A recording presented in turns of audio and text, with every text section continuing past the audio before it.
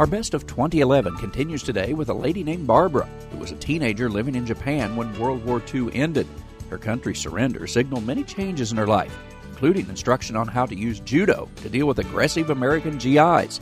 The story is this edition of the American Countryside.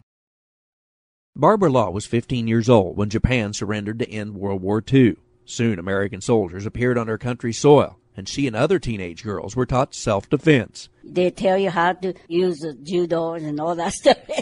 So I learned a lot of things. However, she soon learned the American soldiers seemed friendly, and she never had to use judo on any of them.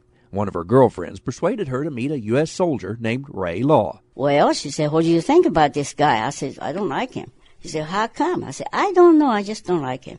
And Ray knew that I didn't like him. Her girlfriend convinced her to go out with him just one more time. But 2 months later, he asked me to be his wife.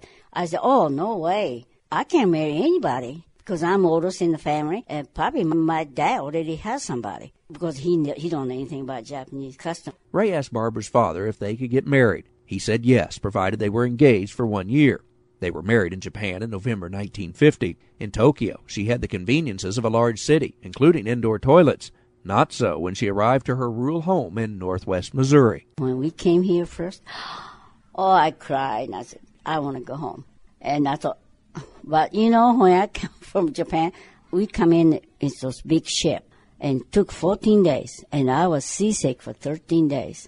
And I thought, oh, gosh, if I go home, I have to go through all that again. She stuck with it. She still sees family in Japan, but her home is in Missouri, where she remains active in the community and even helps teach Japanese to children. Traveling the countryside in King City, Missouri, I'm Andrew McCrae.